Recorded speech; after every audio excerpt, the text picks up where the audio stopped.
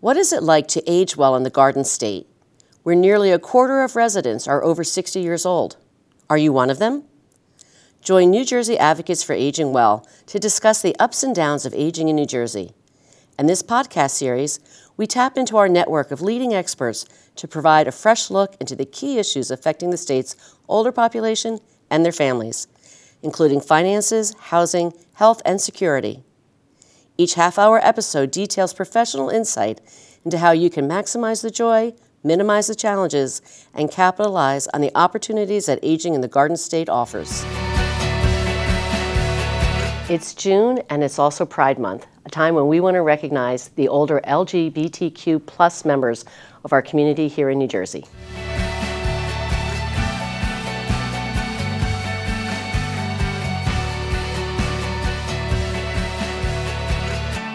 Hello and welcome to Aging Insights. I'm Dr. Cathy Rowe, the Executive Director of New Jersey Advocates for Aging Well, and today I'd like to welcome our guest, Amy Simon, the CEO and Managing Partner of LGBT Senior Housing and Care. Amy, welcome and thank you for joining us. Thanks so much for having me. I really appreciate it.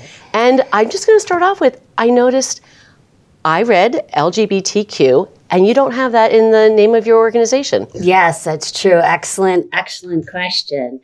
The older adults have had a lot of experience with trauma through their whole lives, and the letter Q stands for queer. And it was really a derogatory term for older adults, so we don't use it in the name of our company to not put attention on that term. Okay. So then can you take a moment to tell us about what that acronym stands for, LGBT? Yes. The full acronym, as it stands today, because it's very fluid and it's constantly changing, is LGBTQ. Now you know the plus, but without the plus, it's QIAAP plus. Lesbian, L, gay, G, T, trans, LGB, B, bisexual, T, trans, Q is either queer or questioning, I is intersex, A is asexual or ally, and P is pansexual, and then the plus is and everybody else. But it's a big mouthful, and it covers a huge community that's more than those letters in that particular acronym. But you know how we like to put acronyms on groups. And it really breaks down to different aspects of not only gender identity, but also sexual orientation, which are two completely different things. Right. So for the rest of our time here, we'll refer to LGBT, if that's good for you. That's fine. Okay. That's fine. So can you tell us a little bit about yourself and how you came to this position and the work you do in your organization?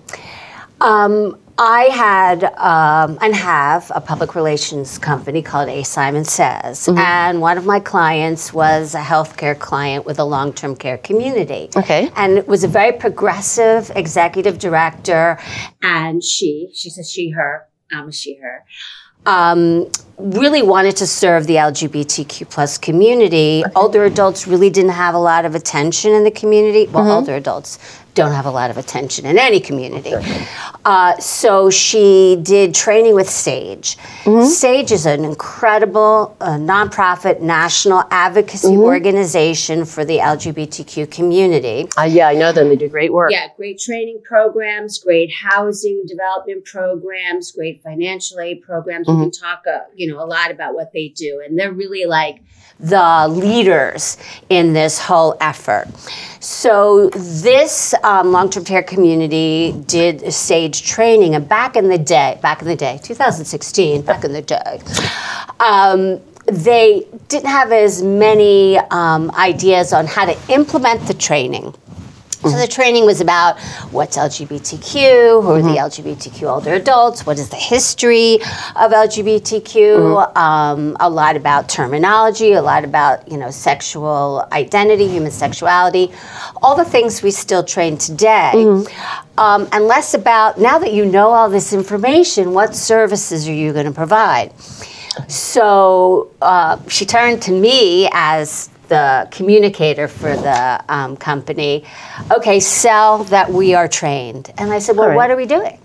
what actually are we implementing to welcome LGBTQ older adults to the community? And there was no answer for that. So I was tasked with putting together a task force of long-term care providers, LGBT advocacy organizations in New Jersey, like Hudson Pride, Garden State Equality.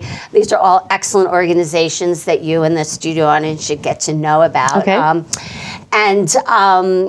We did focus groups on what was needed. At the same time, you know, great ideas usually come up in different places at the same time. Society is ready. Thinking the same thing. You know, we see that with inventions sometimes, like how many people, there were 3 different people who had, you know, developed the television or film camera at the same time in history.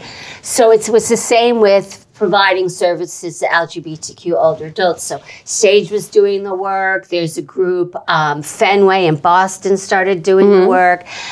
So there was a lot of resources to reach out to and get more information. And we created a program called LGBT Senior Housing and Care and started beta testing programs at this long-term care community and working on advocacy. So, Amy, a lot has changed since our audience members were younger, when they were growing up as someone who is lesbian, gay, trans, or are questioning their sexual identity. And especially in the last 30 years, there's been a lot of progress with advocacy and legislation that helps people get the services and the care they need. Can you give us like a history or a summary of the progress that's been made, and especially here in New Jersey?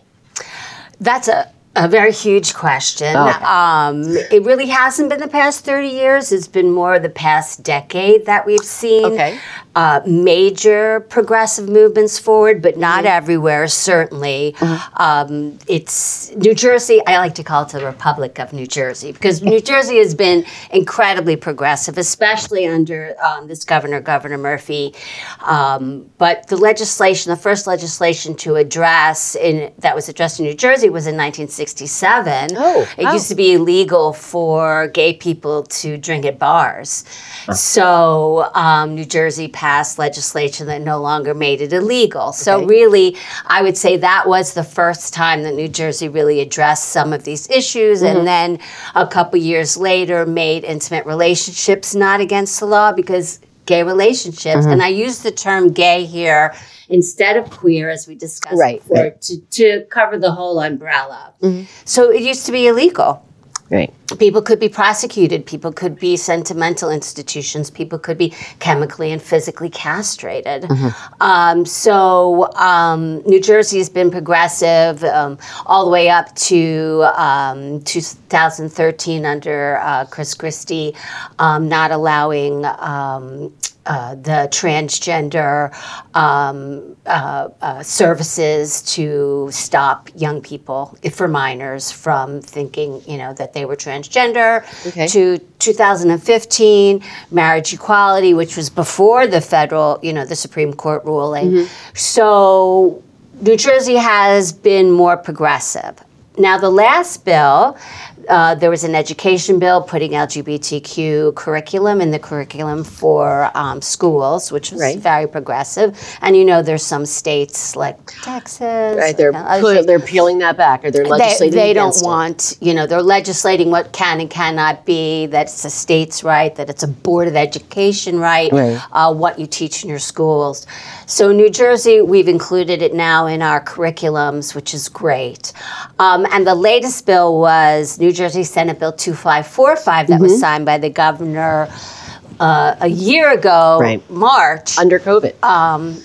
Well, yeah, the signature while COVID was happening, which is a whole other story, requiring long-term care communities to be trained in affirming and welcoming and anti-discriminatory practices for LGBTQ plus and HIV positive older adults, but just in long-term care. So this is a great bill. It's limited in scope because it's just long-term care. And the advocacy groups who worked on this bill along with us at LGBT Senior Housing and Care, Garden State Equality, big shout out to Christian at Garden State Equality and the advocacy work that they do to push this bill along. it's had a hard rollout. Okay. First of all, there's part of the bill that's required to be held in person Right, because yeah. there's a couple of designates required from each community, so we couldn't do it in person. So Right. everyone had to regroup and create live webinars.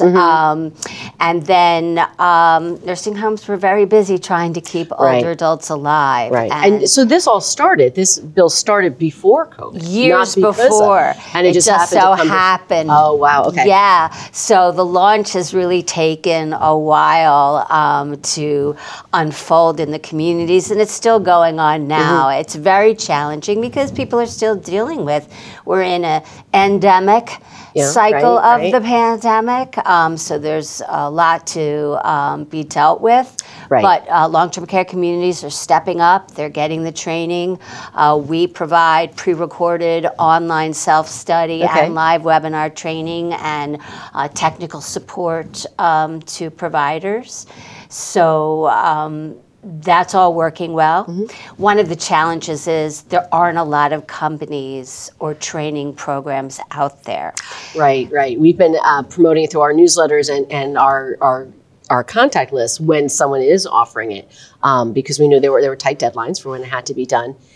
Studies show, the latest Gallup poll said that 7.1% of Americans identify as LGBTQ, with 1 in 5 Gen Zers identifying. And so that's an uptick even from 2021. I mean, I still have to update our material with that uptick.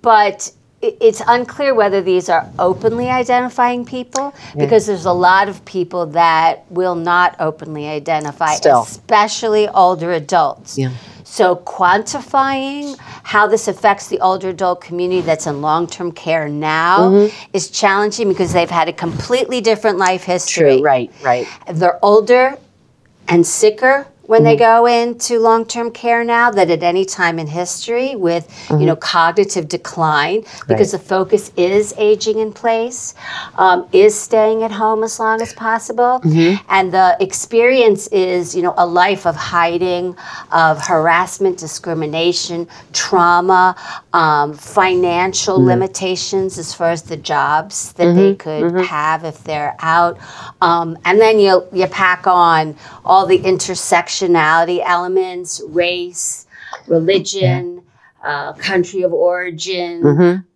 geography, that create additional barriers to care. Right, and barriers that some people have had throughout their entire lives, and now that they're older, it's adding up. It's the equation is adding up. So, Amy, as we're talking about equality, we're also having a lot more conversations about racial equality that we never had before. Are there differences, or is there another layer of challenges for people who are Black, Hispanic, and lesbian or gay? Absolutely. As with, the general American society, to be of color is to be other, generally lower socioeconomic opportunities, educational inequality, and then you add on, sexual identity and gender identity that is different from, the norm, cisgender, heteronormative. It causes a lot of other barriers to care. And these result in long-term health effects that we see in aging. No access to proper food, proper water, proper housing, oftentimes health care. It's, completely exacerbated with the transgender community. You have people of color who are, have homelessness, who don't have access or can't afford gender assignment drugs, who are buying them off the street, who are getting ill from, implants that are not regulated, body enhancers that are not regulated that, can get really sick. And the medical community does not know how to serve the, especially the trans community of color. They are 72% of the violent crimes, especially transgender women of color. Wow. The murder rate, the highest, percentage of murders. So we could go all the way into that rabbit hole and tell you that healthcare is not prepared, housing is not prepared for those seniors at all. And there's just not enough housing for seniors, let alone housing for LGBTQ seniors and specifically trans seniors. So race and ethnicity can have a whole other complicating layer on the needs and services for older adults. And things that have accumulated their entire life. And I think this emphasizes once again the importance of this training that needs to be done all the way through the healthcare system, all the way through many systems and programs, and how to treat, how to understand, and how to communicate with LGBTQ adults. And the fairness of appropriating funds to seniors of color to have access to long-term care and housing that isn't, unacceptable for people who can afford. Right. And so how do you see the difference in services and needs? What do they need when they're seeking care at this age? Well, it's very specific for our 70 and 80-year-olds and 90-year-olds now, based upon the laws and the limitations on how they live their lives. So not how they live it now, but how they live their lives all the way through. And it's going to change. I'm, guesstimating every 10 years, we're going to see a complete C curve in that group of older adults coming into care, what access they had to, adoption, families, marriage, trained healthcare providers, which will change how we approach their needs. It's going to become more common to ask gender-neutral questions, to ask chosen names, not just legal names, to ask gender assigned at birth versus gender identity, to ask more specific questions about sexual orientation that are just not, gay, lesbian, bisexual, pansexual, but aromatic, or, there are hundreds of different terms that can really dig deep into giving you the clues you need to provide appropriate care. Now, seniors, most of the training is really going to be for the whole community, for the caregivers, on how to understand why these questions need to be asked, how to understand trauma, how to keep information private, how to understand that every person who is out is not out to everyone, and not everyone is out. So that's challenging. The legislation increases, you have HIPAA requirements, and then the legislation increases additional requirements of information that needs to be controlled from the long-term care community, which is, a learning curve for the community. Do you see, or is there any legislation or proposals in the works to bring this training from the long-term care facilities down to hospitals, to providers' offices? Are there plans in the works? Funny you should ask. Okay. Yes. We have submitted a revised bill. We had asked for those to be included for home care, any provider that touches our senior community. Home care, adult daycare, hospice care, of course, hospitals.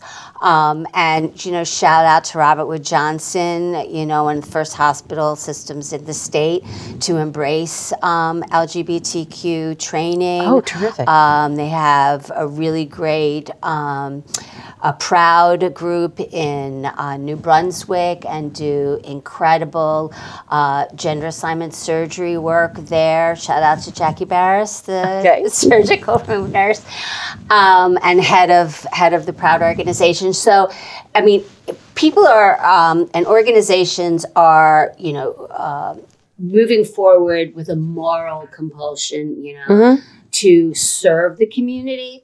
Smart providers understand that up to 10% of the community around the country is the LGBTQ market. If they want to, as the long-term care community say, put heads in the bed, you know, that it's a market to serve and to reach out to.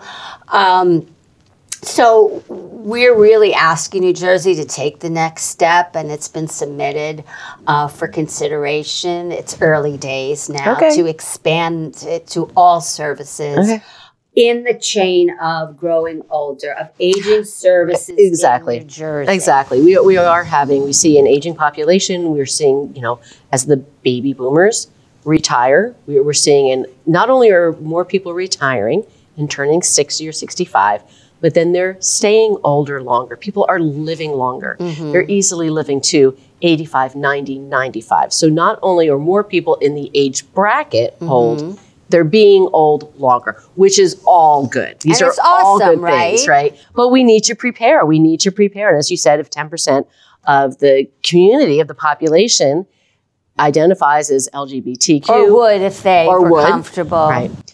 Then providers need to be prepared for that. And it's very different from a 25-year-old who is growing up in New Jersey in 2022, where it's more acceptable and they can be out and more expressive, have different expectations, and will be treated differently. That's very different than the 75-year-old and how they were treated at 25, at 30, all the way through their lives, right?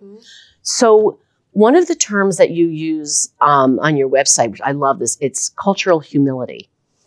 And to me, that means so much more. And that probably applies to all of us. Can you talk about that term and that phrase and what it means? Well, it's interesting because there are many, many well-meaning people who say, you know, we love everybody. We treat everybody the same. And I get it. But the fact of the matter is we can't treat everybody the same. Everybody comes from a different place in time, in intersectional elements, including their sexual orientation and gender identity that makes their path to this moment different. Right. And cultural humility really is a way to empathize and embrace. In our training, not everybody, you know, has experience with the LGBTQ community, but if one looks inside, everybody has experience with being treated differently. Not fitting in. Being discriminated against, whether because they're a woman, whether because they are a different body weight, whether it's because they're a different religion, whether a race, you know, you can really dig inside, you know, anybody who's ever been bullied, right? And felt other. And that's the humility that I always engage when we're training, that people bring to the work, to understand this is a safe space to make mistakes because we're all just learning, and you may say something that might be construed as politically incorrect because people are very sensitive about terminologies. So we make sure it's a very safe space because you have to make mistakes to learn. You learn more from your mistakes than you do from your achievements, right? So to embrace the work with this, you know, humility is really important. And also the fluidity of the language. The language and the culture is formed by the young people. And the young people have driven what we call the cisgender heteronormative. And I hate to use normative because it's like, oh, this means this is normal and the rest of us, remember, abnormal. And that's not true. So we have to stay fluid. And we're going to stay fluid with the different generations that come through our social services.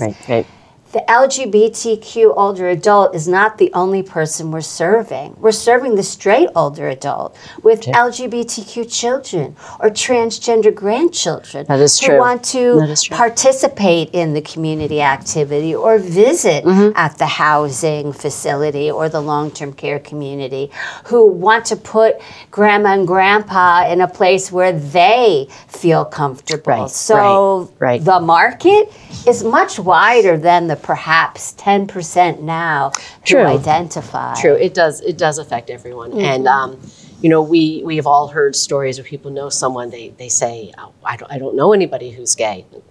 You do, but they haven't told you, or they're not out to you. Or we hear stories of people who are surprised when along a friend for life, they find out that they are gay, or they're in a relationship because it was hidden for so long. Seniors, teaching the seniors, because going into an LGBTQ community, you must teach the other residents what's going on. It's one of the first things you have to do. Okay. So we have these community events and programs where we show this great film called Gen Silent, which is about, a gay couple, a lesbian couple, and a transgender person all navigating elder care and long-term care. And then we show it, popcorn, the whole thing. If you give them food, they will come to the community room. And then they want to talk about, but this one had cancer. And they identify different things in the film that don't have to do with LGBTQ. And then you dig deeper and you explain what the term is, because older adults don't know what LGBTQIAAP is, just like anybody else. And then you hear things like, oh, so my nephew's room, we love him. We love him. Right. We didn't know he was, they're gay? Is that what's happening? And it's like, you've been spending time for 20 years, you've known this man. Oh, I thought that was different, Yeah. And so they discover through these, discussions and through these opportunities that, yes, in fact, it's not odd or abnormal or scary, or the people are not weird, that there are people they've known and lived with and have been a part of their whole life. Right. And it's a way in to the discussion. I was explaining to my sons, I have 2 sons, and I was saying once, telling a story of what I remembered from growing up. And their friend goes, "Where did you grow up?" And I said, "It's not where, it's when. It's when I grew up. And you don't realize how far we've come." And, as we were talking about the legislation, we have made progress. And I think that some people might think, well, now, same-sex marriages are allowed. Isn't that enough? Haven't we done everything? Each person can interact with their community or on their job with humility and empathy without judgment, which is very important. There is no abnormal.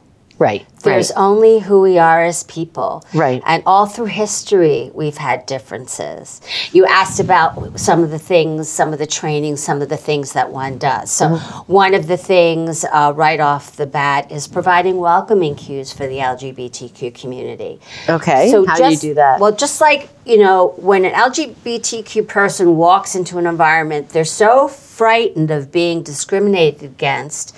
They don't know if they can be themselves. They're going to look for cues. So having a little signage, a little sticker somewhere with the HRC, the Human Rights Campaign, another great organization, look it up, hrc.org, up, or our logo up, or a rainbow flag up, tells the person entering that space that they're going to be safe here. And you see, I'm wearing another welcoming cue. So we provide these to our providers. It can either be just a rainbow ribbon that they put their, ID on, or, what are your pronouns? This is a pronoun ribbon. So immediately I'm saying my pronouns are she, her. So anybody who's from the community automatically knows that I'm a safe person to speak to.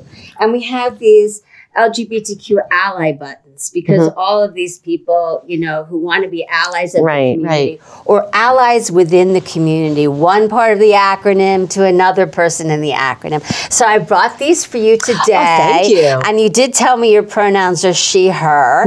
So I brought you a she, her sticker and an ally button and your rainbow lanyard that you can wear.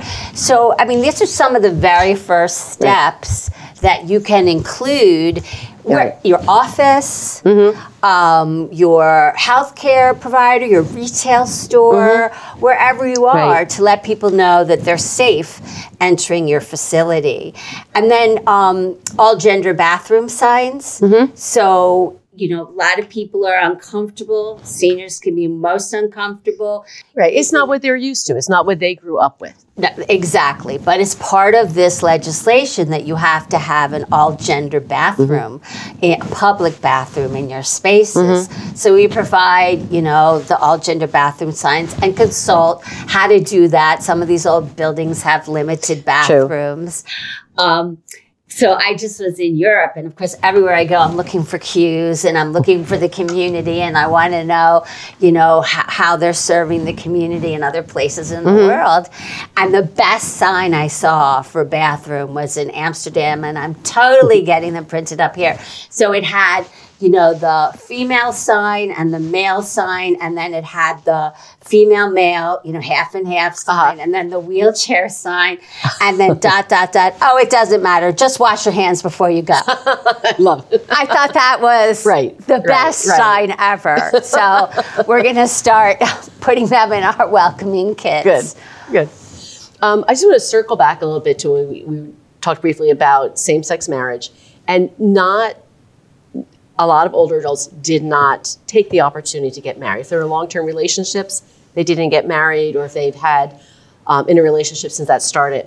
And why do you think that is, that they haven't, run out and gotten married to have the same benefits and privileges that a cisgender spouse would have?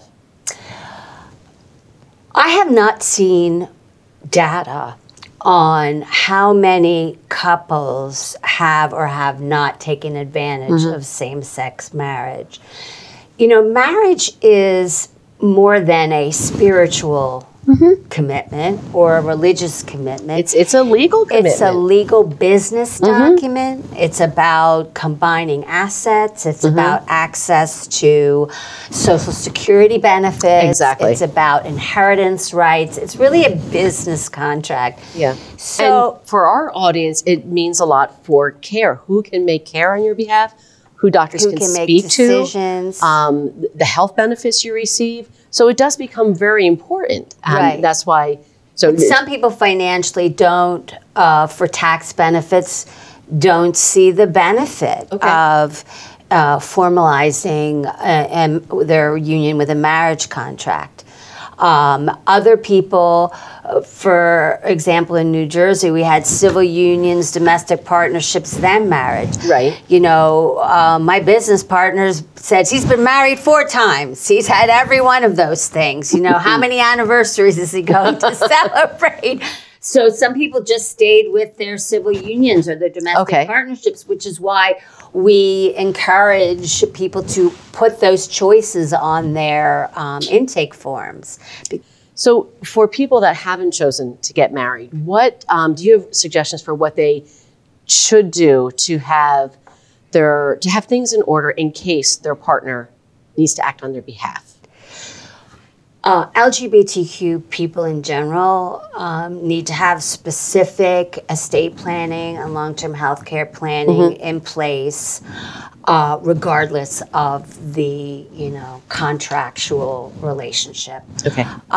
Because inheritance rules are different state to state. So you have to know the rules in your state, and they're constantly changing. Oh, okay. I'm constantly getting called, can I I have to move to this state with my adopted children.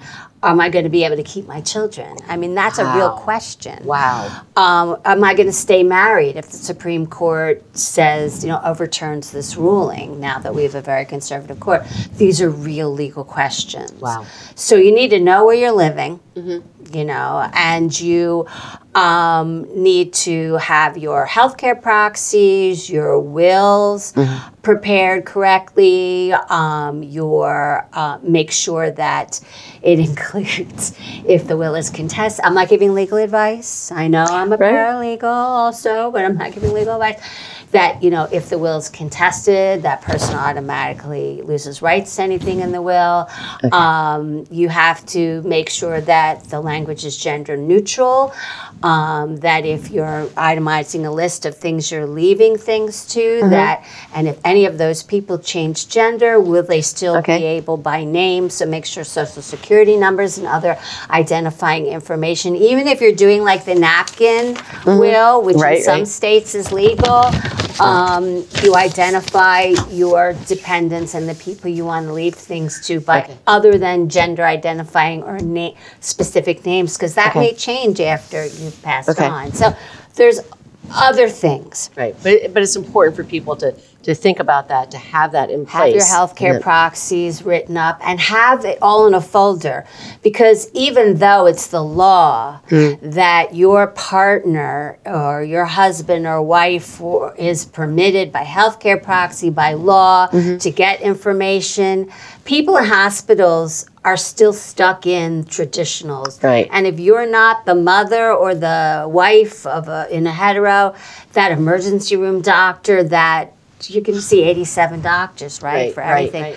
They're not going to give you the information regardless of what the law says. Yeah. So come in with your paper. I'm the healthcare proxy. You must. Right. You have to be very aggressive. And one more reason we need that training that was legislated for long-term care facilities to trickle down and go through all levels of healthcare services. Well, it should be in medical schools. It's not legislated even to be taught in medical schools, dental schools, social work programs in the state of New Jersey. Yeah. Not yet. Don't get me started.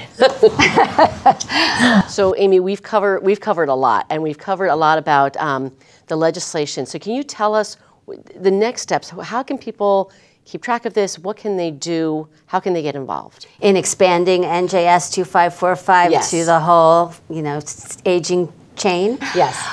Well, we're going to keep pushing it, and information can be found on our website as we move along with advocating for this bill and getting other organizations involved. So that's www.lgbtseniorhousingandcare.com, all spelled out.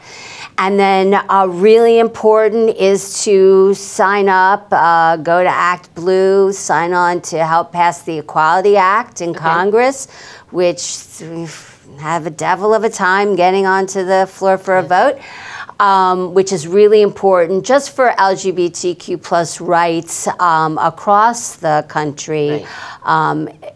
There's many advantages to having that bill passed.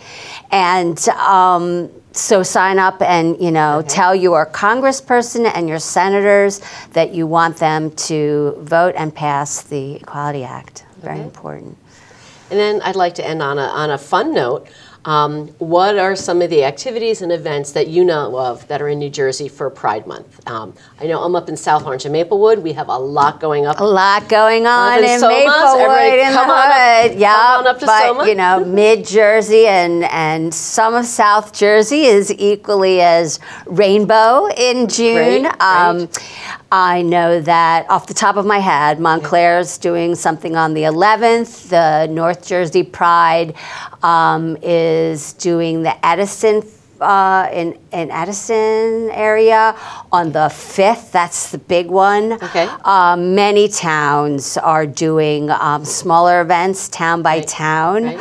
Asbury Park usually has a lot of events. Asbury Park, yeah. So, Asbury Park all year round, you can have Pride festivals there. It's fabulously fun. Yeah.